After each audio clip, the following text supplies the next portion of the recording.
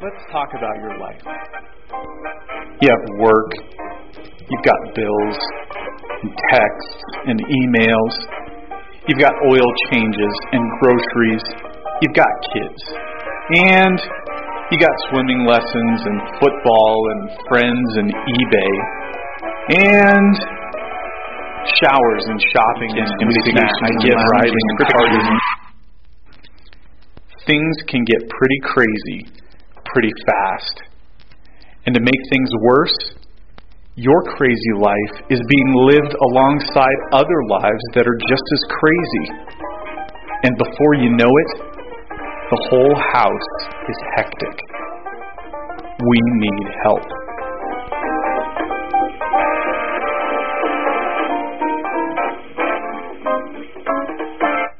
We need help. I didn't mention one person that I want you to be praying for also, and I actually got a text message from this person, and speaking of hectic lives, Anyway, Mandy Teeter's dad, John Eklund, was in a four-wheeler accident day before yesterday and broke his pelvis in 4 places. And so I got this text message. This is what it says, because I sent her one earlier this morning. Sorry, I was in the nursery and didn't get your message. She's serving downstairs. Anyway, he is recovering well. Fixed 2 minor arteries Friday, and last night they put in 2 plates and at least 1 screw. A couple of units of blood were given, but he sat up in bed this morning and even stood. Mom said the surgeon hadn't been in yet this morning, so I might have more details later. Please be praying for John. And just as I hear the story, it's amazing that he was able to get the help that he needed as quickly as he was. With our just sporadic cell phone service, and he actually was able to make a phone call laying there. And anyway, just continue to pray for John Eklund. Would be appreciated. He is risen. He is risen. Isn't that great news? Isn't that wonderful? We should say that every morning when we get up. Yesterday it was go Avs, go Avs, go Avs. It should be every morning. He is risen. He is risen indeed. It seems to me like we are no longer a part of the human race. We are a part of the rat race. Right? I mean, we're scurrying here and there, doing this and that, all for what? Really, kind of in a way, looking for that cheese, hoping that it's a big chunk of cheese oftentimes. And I want to tell us this morning that we need to give up the hectic life and we need to rejoin the human race and give up on the rat race. Now, I wish I could just stand up here this morning, give you a great defense of how you need to say no in your lives, how you need to cut half of the things out that you are currently doing to give you time to relax and be healthy. Well, I've done that before. And I've continued to have conversations with you, and we continue to live hectic lives. We really do. Probably 95% of us in here live, day to day, hour to hour, moment to moment. And we don't have time to just sort of take a deep breath. And so that's part of what this series is going to be about. The ultimate goal when it comes to this series would be that you would say no to some things. Now, something else I want as a form of introduction is to let you know, there's a house up there, keys to the house, and we wanted to do some sort of family series. We even talked about doing a marriage series, but we didn't want to leave out, 3/4 or half of the church in doing a series like that. So this is a series that as we go through each one of these attitudes, it doesn't matter what place in life you are.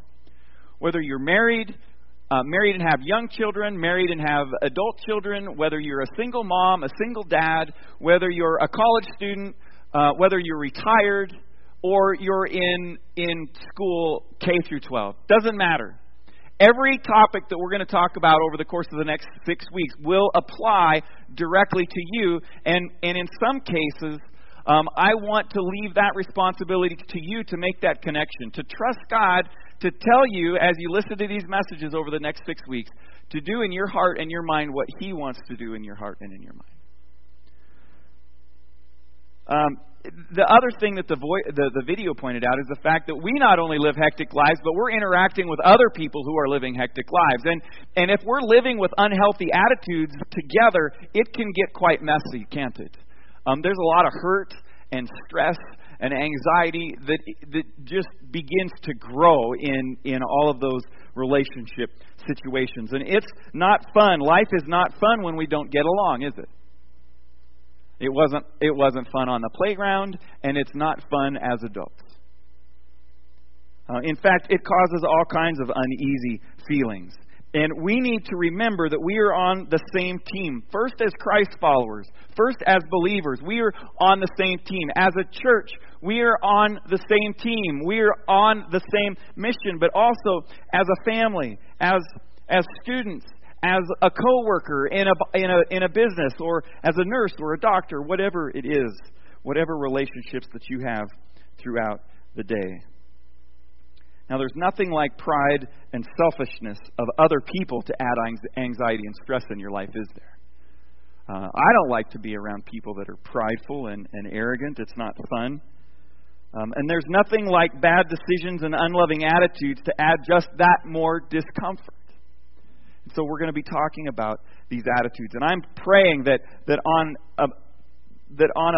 on a deep level you will commit to this series. That you will not only come on Sunday mornings and be a part of the teaching on Sunday mornings, but that you will go home. You'll find the website, maybe on your smartphone or on your computer. You go to our webpage. You'll go to the media. You'll click on Second Look, and you'll watch that Second Look video every week. It's 12 minutes. It's 12 minutes. Please carve out 12 minutes to watch this. Pastor Ty does a great job every week. Whether you watch it or not, it's there. The work has been done. And he's going to further help us think about and wrestle with the attitudes and the issues that we're going to be talking about. Now, one of the things that we talked about in our staff meeting this week was the fact that one of the underlying things of this series is love. No, this is not a hula hoop, by the way. One of the underlying things of this series is love, and the fact that love binds together all things. And this ring right here, this is actually a key ring, and this represents love for us during this series. This key ring is going to hold the keys that we're going to be talking about each week to live a healthy, to have healthy attitudes in a hectic world. Another thing that I want to mention about this ring, in addition that it represents love, is that where does love come from? It comes from God. Love comes from God. The Bible tells us in 1 John chapter 4, verse 7, "Dear friends, let us love one another, for love comes from God. Everyone who loves has been born of God and knows God." So love comes from God. Our ability to love, our ability to succeed in any of these attitudes that we're going to be talking about for the next 6 weeks comes from God. Okay, love comes from God. And love is not just a verb, it's a noun. And Ty's going to be talking about the fact that it's a noun also. It's something that we have. It's something that God is, not just what He does. Now, this love that we are able to have, these attitudes that we are able to have, comes from, the power to have those comes from the Holy Spirit that lives in each one of us. Because if we have the love of God in our life, we also have the Holy Spirit. We are told that on salvation, that we receive the empowerment of the Holy Spirit, that the Holy Spirit comes to dwell in us, and the Holy Spirit gives us strength. The Holy Spirit gives us that strength that we need to forgive. The Holy Spirit gives us that strength that we need to celebrate. The Holy Spirit gives us that strength that we need to be selfless. That we need to have unity. That we need to be patient. To honor others around us. And as we are these things, as we do these things, there then is great unity within the church and within our families and within our workplaces, within our community as a whole.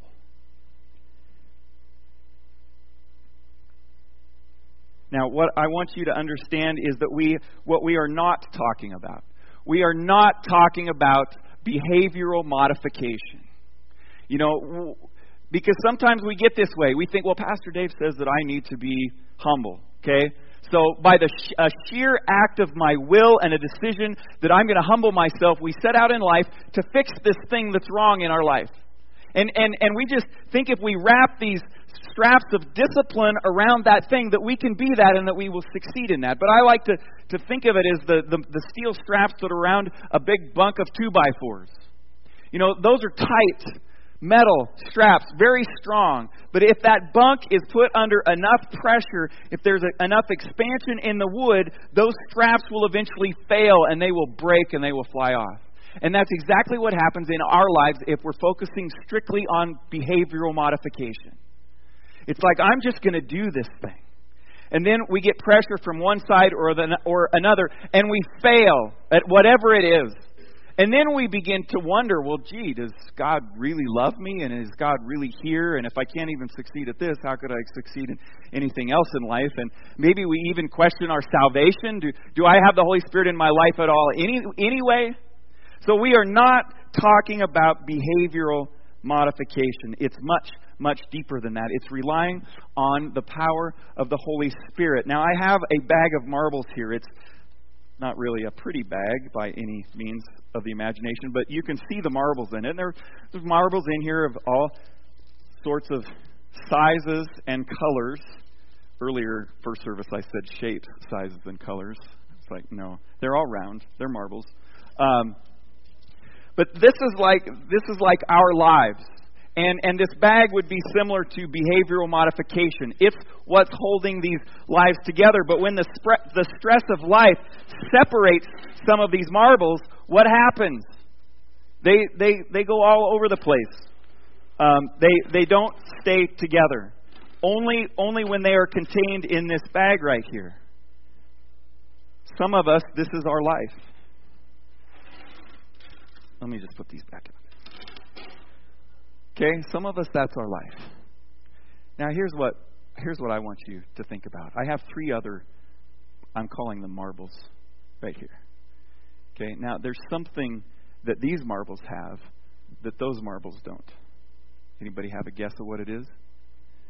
It's power. Hidden, secret power, right? Because they stick together. There's an internal energy or power that allows these marbles to stick together. And these marbles, unlike these marbles, when they are forced apart by a circumstance of life or a difficult situation, these marbles are constantly trying to what? Trying to come back together. Now, it's not really the marble in and of itself, it's what's contained inside the marble. That force that's in there represents the Holy Spirit in your life and in my life. See, it's this power of the Holy Spirit that gives us the ability, the empowerment to have healthy attitudes. Not ourselves. Not ourselves. If we rely only on ourselves, this is what our life is going to be like. It's going to be hectic, and it's going to stay hectic, and it's going to get messy, and things are going to fall on the floor. Just like that. Now, they all fell on the floor. This is what we're talking about this morning. Relying on the power of the Holy Spirit. So for the next 6 weeks, we're going to talk about the things that are empowered. And that it's possible. We can have these attitudes. We can do this because of God and the power of the Holy Spirit. So we're calling these things keys. Keys to a healthy life. And the first key that we're going to be talking about this morning is selflessness. Selflessness is our first key this morning. And if you would turn to Philippians chapter 2, this is going to be our passage for the remainder of the morning. Philippians chapter 2.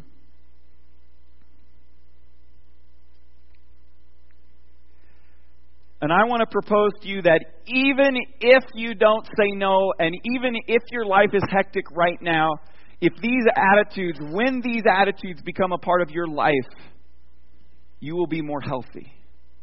We will be in healthier relationships. Philippians chapter 2, verses 1 through 11. If you have any encouragement from being united with Christ, if any comfort from His love, if any fellowship with the Spirit, if any tenderness and compassion, then make my joy complete by being like-minded, having the same love, being one in spirit and purpose. Do nothing out of selfish ambition or vain conceit, but in humility consider others better than yourselves. Each of you should look not only to your own interests, but also to the interests of others. Your attitude should be the same as that of Christ Jesus, who, being in very nature God, did not consider equality with God something to be grasped, but made Himself nothing, taking the very nature of a servant, being made in human likeness, and being found in appearance as a man, He humbled Himself and became obedient to death, even death on a cross. Therefore God exalted Him to the highest place and gave Him the name that is above every name, that at the name of Jesus every knee should bow, in heaven and on earth and under the earth, and every tongue confess that Jesus Christ is Lord, to the glory of God the Father. Now, in the first couple verses there, verses 1 and 2, Paul is saying that we need to live in unity. We need to live in unity. And in this context, he's talking about unity in the church. But in other contexts, in other passages, the Bible tells us that we need to live in unity within every relationship that we have. Not just in the church. Paul says that we should be like-minded, that we should have the same love, being one in spirit and purpose. Essentially, we're a team. We need to think like a team. We need to live like a team. We need to act like a team. As a church, as a husband, as a wife, as a family unit, as a witness to our community, no matter what other relationships that we have. And then Paul outlines for us 4 ways to accomplish this unity and love. And they're each related to each other. And again, we're calling this key this morning selflessness. So first of all, Paul says in verse 3 right there, do nothing out of selfish ambition. Paul says that we are to reject selfishness. Reject selfishness. See, selfishness is a consuming and destructive sin. I mean, we're all susceptible to selfishness, aren't we? Growing up as children, what was the thing? When you were younger, when you were little, what was the thing? Or let's say middle school, high school. What was the number one thing on your mind? Yourself. It was the number one thing on my mind. My comfort, my food, my schedule, my activities. My studies, me, this, mine. My time. Of course, this is never true of us as adults, is it? I always tell couples, usually the first session that we have together before they're married in pre-marriage counseling, that you'll never know how selfish you really are until you get married. And then you'll find out. I don't know what it is about marriage. It's like that other person becomes a mirror into your life.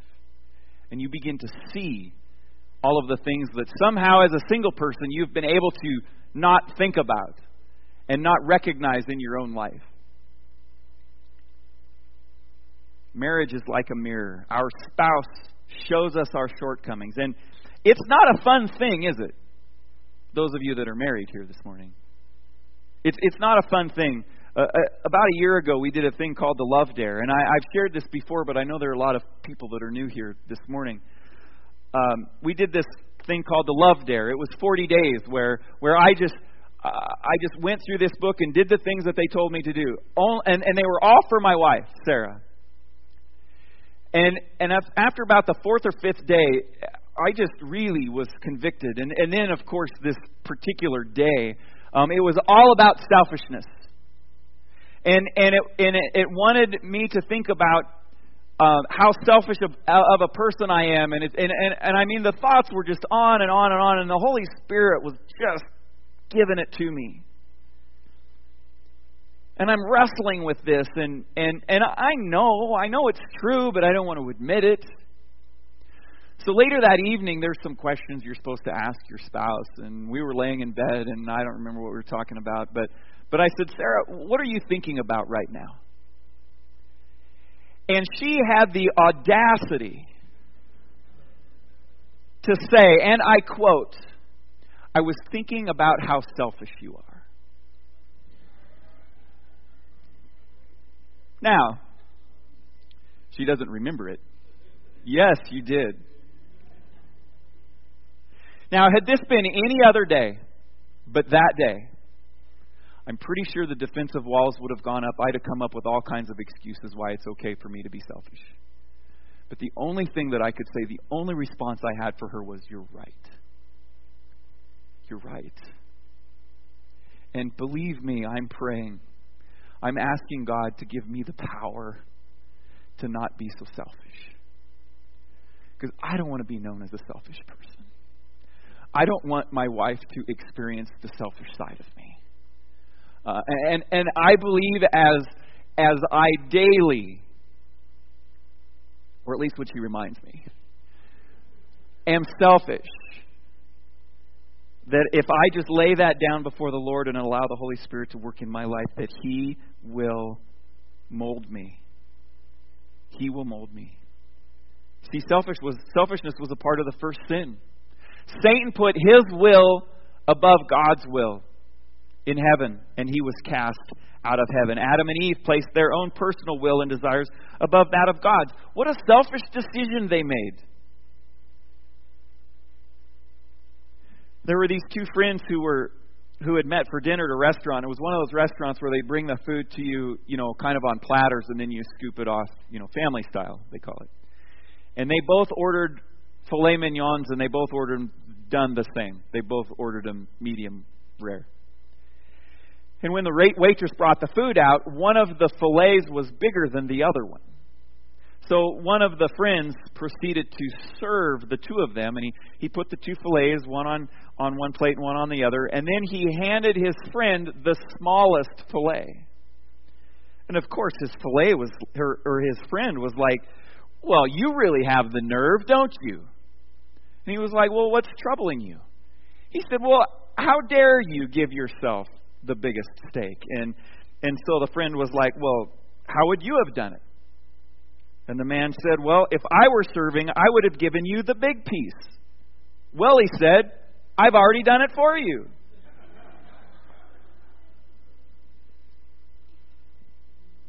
Selfishness. See, here's the good news. As we surrender to the work of the Holy Spirit in our lives, as we surrender that selfishness to Him, He gives us opportunities. He gives us the ability, the empowerment to make selfless decisions. To not be selfish. It is possible for us to reject selfishness. It is.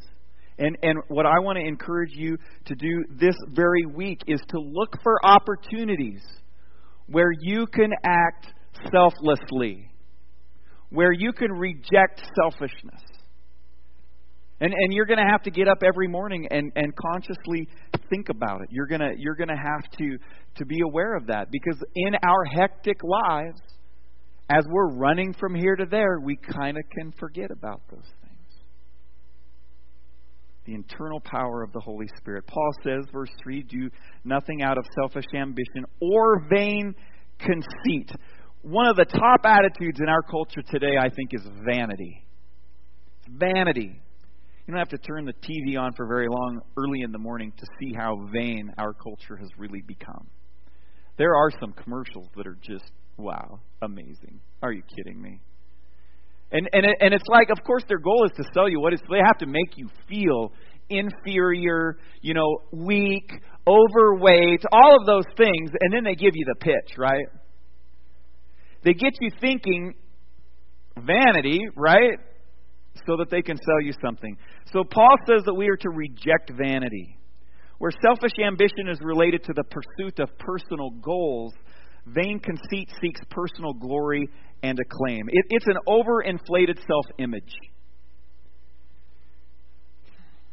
If you watch sports much, it doesn't take long to see there's a lot of people in professional athletics that have overinflated self-images.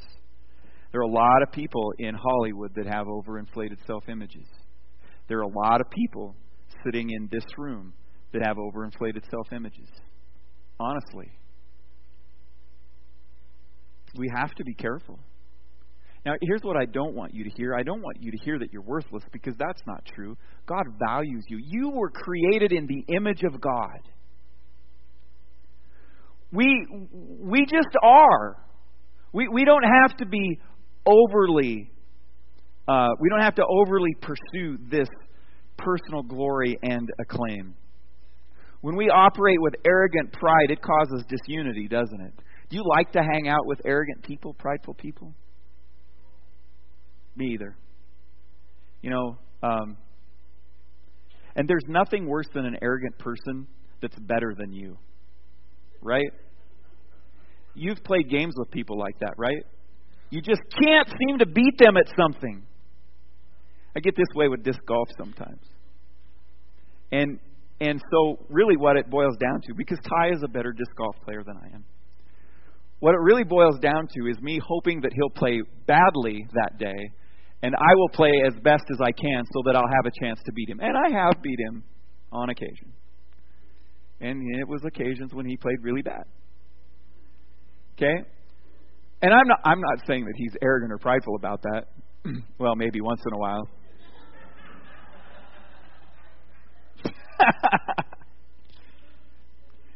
In the summer of 1986, two ships collided in the Black Sea off the coast of Russia. Hundreds of passengers died as they were hurled into the icy waters below. News of the disaster was further darkened when an investigation revealed the cause of the accident. It wasn't a technology problem like radar malfunction or GPS. It wasn't thick fog or bad weather. The cause was human stubbornness. Each captain was aware of the other ship's presence nearby. Both could have steered clear, but according to news reports, neither captain wanted to give to the other. Each was too proud to yield first, and by the time they came to their senses, it was too late. People died. In our relationships, arrogant pride as part of the fall creates uneasiness and sin and conflict and friction. But we don't have to live that way. We don't have to be prideful and arrogant. Arrogant pride is another part of the fall. Satan was an incredible creation. In fact, the Bible says that he was more beautiful than any of the other angels. He was amazing. And then it all went to his head. In Isaiah 14:12-15, we see a description of this. How you have fallen from heaven, O morning star, son of the dawn, talking about Lucifer. You have been cast down to the earth, you who once laid low the nations. You said in your heart, I will ascend to heaven. I will raise my throne above the stars of God. I will sit enthroned. I mean, you can just hear his voice, right? I will sit enthroned on the mount of assembly, on the utmost heights of the sacred mountain. I will ascend above the tops of the clouds. I will make myself like the Most High God. But you are brought down to the grave, to the depths of the pit. We've all seen it. Discord and division are inevitable when pride and arrogance are the attitude. Paul says, reject it. And this morning I say, in the power of the Holy Spirit, we can. You can reject it. It's not fun being around someone who says or thinks I'm better than everyone else. In fact, it's not fun hearing that from someone else if that person is you, is it? But we have to submit that to the power of the Holy Spirit. James 3:16 says this, for where you have envy and selfish ambition, there you find disorder and every evil practice. We don't have to live that way. Reject selfishness. Reject vain conceit. 2 commands against things. Now Paul gives us 2 positive actions. He says this, into verse 3, but in humility consider others better than yourselves. Live with a posture of humility, Paul says. Have you ever met a humble person? Have you ever met somebody that lives with a pretty good sense of humility? They're kind of fun to be around, aren't they? They're not always talking about themselves, and they're concerned about what's going on in your life and other people's lives. And it's kind of like, I guess, climbing the corporate ladder but not stepping on people as you do. I think that's humility. It's putting putting your needs below theirs. President Lincoln once got caught up in a situation where he wanted to please a politician. I'm sure no president has ever done that before. So he issued a command to transfer certain regiments during the Civil War. Now, when the Secretary of War, Edwin Stanton, received the order, he refused to carry it out. He said, "I'm not doing that." And this is what he said about the president. He said that the president was a fool. Lincoln was told what Stanton had said, and here is Lincoln's reply. "If Stanton said, 'I'm a fool,' then I must be, for he is nearly always right." What a great attitude. "I'll see for myself," he said. So he went and he had a visit with Stanton. And at the end of that conversation, it says the president realized that his decision was, in fact, a serious mistake, and without hesitation, he withdrew it. True humility. Admitting that there is somebody that is smarter than me, or might have a better opinion than me, or even if it's not, wanting to honor them in their thought and opinion and decision. And this humility thing is an everyday decision. We get up in the morning and we say, "I'm not going to make other people my step stool today." Maybe that's you here this morning. Maybe you need to write that on your mirror or put that on the dash of your car, and you need to say that every day as you go to work. Today, I'm not going to make the people that serve under me my step stool. I'm going to love and care for them in a way of humility. I like this. Winston Churchill was once asked, "Doesn't it thrill you to know that every time you make a speech, the hall is packed to overflowing?"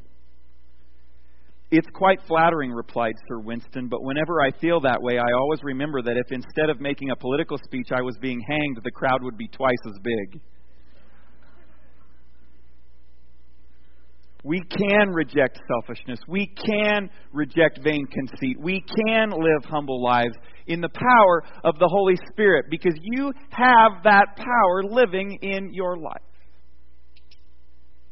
And as we live with this attitude of selflessness, instead of when stresses and hard things come and we fall apart and fall off the table like those marbles, we are like these marbles. And there is this power that seeks to pull us together. I mean, just the fact that you struggle with some of these things and you wish they weren't in your life, that's that power at work in your life. When you feel guilty because you have a fractured relationship with someone, that's that power working in your life. And then the final thing Paul says is this: look out for the interests of others. I was with someone this week that was in the midst of a situation that was the culmination of selfishness. Lots of people around them were acting selfishly. It was all about them. You know, their life and their focus of every day was all about them. And it didn't matter what was going on in other people's lives. It was all about them. Even when they should have been caring for another person. Nope, it's all about them. And what he said to me was he constantly had conversations with the people in his immediate family about Project One. You know, Project One, you know, we've been talking about the All-Church Workday. Project One is the North Hills Workday. It usually is the first Saturday in October. However, I think we're going to try and do it a little earlier next year to maybe catch some warmer weather. Last 2 years we've had to postpone it because of snow. So we're going to change the date. But it's a day where we go and we serve the community. And we don't ask questions. Someone says we need this, we help them with it. We don't make judgments on anything in their life. Where they are at spiritually, where they are at emotionally, where they are at with their family, what kind of decisions they're making, how clean their house is, whatever. We don't make judgments. In the morning, we have this motto, don't we? Those of you that have participated in it. What is the motto of Project One? It's not about me. It's not about me today. It's about the person I'm serving, and everything I'm doing I'm doing to hold them higher than me. I'm serving them today. I'm serving them today. Looking out for the interests of others. Verse 4, you can look at it. Each of you should look not only to your own interests, but also to the interests of others. I think it's important to point out here that Paul is not saying don't ever look out for your own interests, because he says right there, he says each of you should look not only to your own interests. So we are and should look to our own interests. You fathers should be caring for your family and supporting them and leading them spiritually. You moms should be loving your husbands and your children. And husbands, of course, you should be loving your wives. And children, you should be honoring your parents. And it goes on and on. Whatever situation you are in, we should be caring for our health. We shouldn't say, well, I'm serving the Lord, so I shouldn't worry about my health. No, that's not biblical. I heard of a pastor who said that he was a workaholic. He worked, way too many hours in a week. Let's just say it was 80. It could have been more. And he was expecting his staff to work that too. And his staff began to sort of crumble under this pressure, and had a conversation with the pastor and said, look, you're working way too hard. You need to slow down. You need to rest. And he looked at this staff member and he said, you know what? I'll have plenty of time to rest when I'm dead. And you know what? That's not right. God didn't create us to work 24 hours a day, 365 days a year. You see, He gave us the Sabbath for a purpose and a reason, to care for ourselves. We do need to look to our own interests. Now, I'm not saying that God would never call us to something of sacrifice. You know, there are plenty of missionaries who give up comfort and even safety to answer a call of God to go to another nation, another country. All I'm saying is simply this: it's okay for us to look out for our own interests. It's a responsible thing to do. But Paul says that each of you should look not only to your own interest, but also to the interest of others. You see, we do need to come to the conclusion that it's not about me. And we need to take up this key of selflessness. And we need to say, God, I need you to sharpen these edges for me. I need you to duplicate my key in the way that you want it to be duplicated, so that I can unlock some of the doors in my life that have been locked by selfish attitudes and an arrogant and a prideful spirit. Because we're in community. We're created to be there. Whether it's within our families or within our church or within a community like Torrington or Lingle or Morrill or wherever, or we're a part of an athletic team, or we're on a work crew at our job. You know, there's nothing that destroys a team more than somebody who doesn't act selflessly, right? You know, maybe you've seen it. Somebody on the team gets written up in the newspaper. And the other people on the team get a little bit jealous because they're getting all the press, and we start feeling like we're doing all the work. Well, if you respond pridefully and selfishly, it's going to create disunity in that team, and you're going to be a less effective team. But if you approach those situations not with rejecting vain conceit, rejecting selfishness, in a humble spirit, holding others up higher than yourself, you know what? Peace is going to abide there. It is. And you know, I can't help but think someday, as we live that way amongst people, that God is possibly going to honor us in some way too. You might get your press one day. It's just not today. And we just need to instead celebrate with that other person. I should celebrate the 25-yard putts that Ty puts in that I wished he'd miss so I could win the game. Really, I mean, it really is that. Celebrating with other people, holding them up as being greater than we are. And as the Holy Spirit empowers us to practice this key, we can do it. And I would suggest that that's a much better alternative than the other. Now, the final point this morning is this. Number 2, it all begins with Jesus. There is none of this that we're talking about on a Sunday morning without Jesus. And Paul shows us that Jesus is the ultimate example of this. In verse 5, your attitude should be the same as that of Christ Jesus, who being in very nature God, He's God, yet He didn't consider Himself equal with God as something to be grasped, but He made Himself nothing. He took on the very nature of a servant. He became a human being, for crying out loud. You talk about, putting other people before yourself. That's what Jesus did. Amazing. Being found in appearance as a man, He humbled Himself, and He became obedient to death, even death on a cross.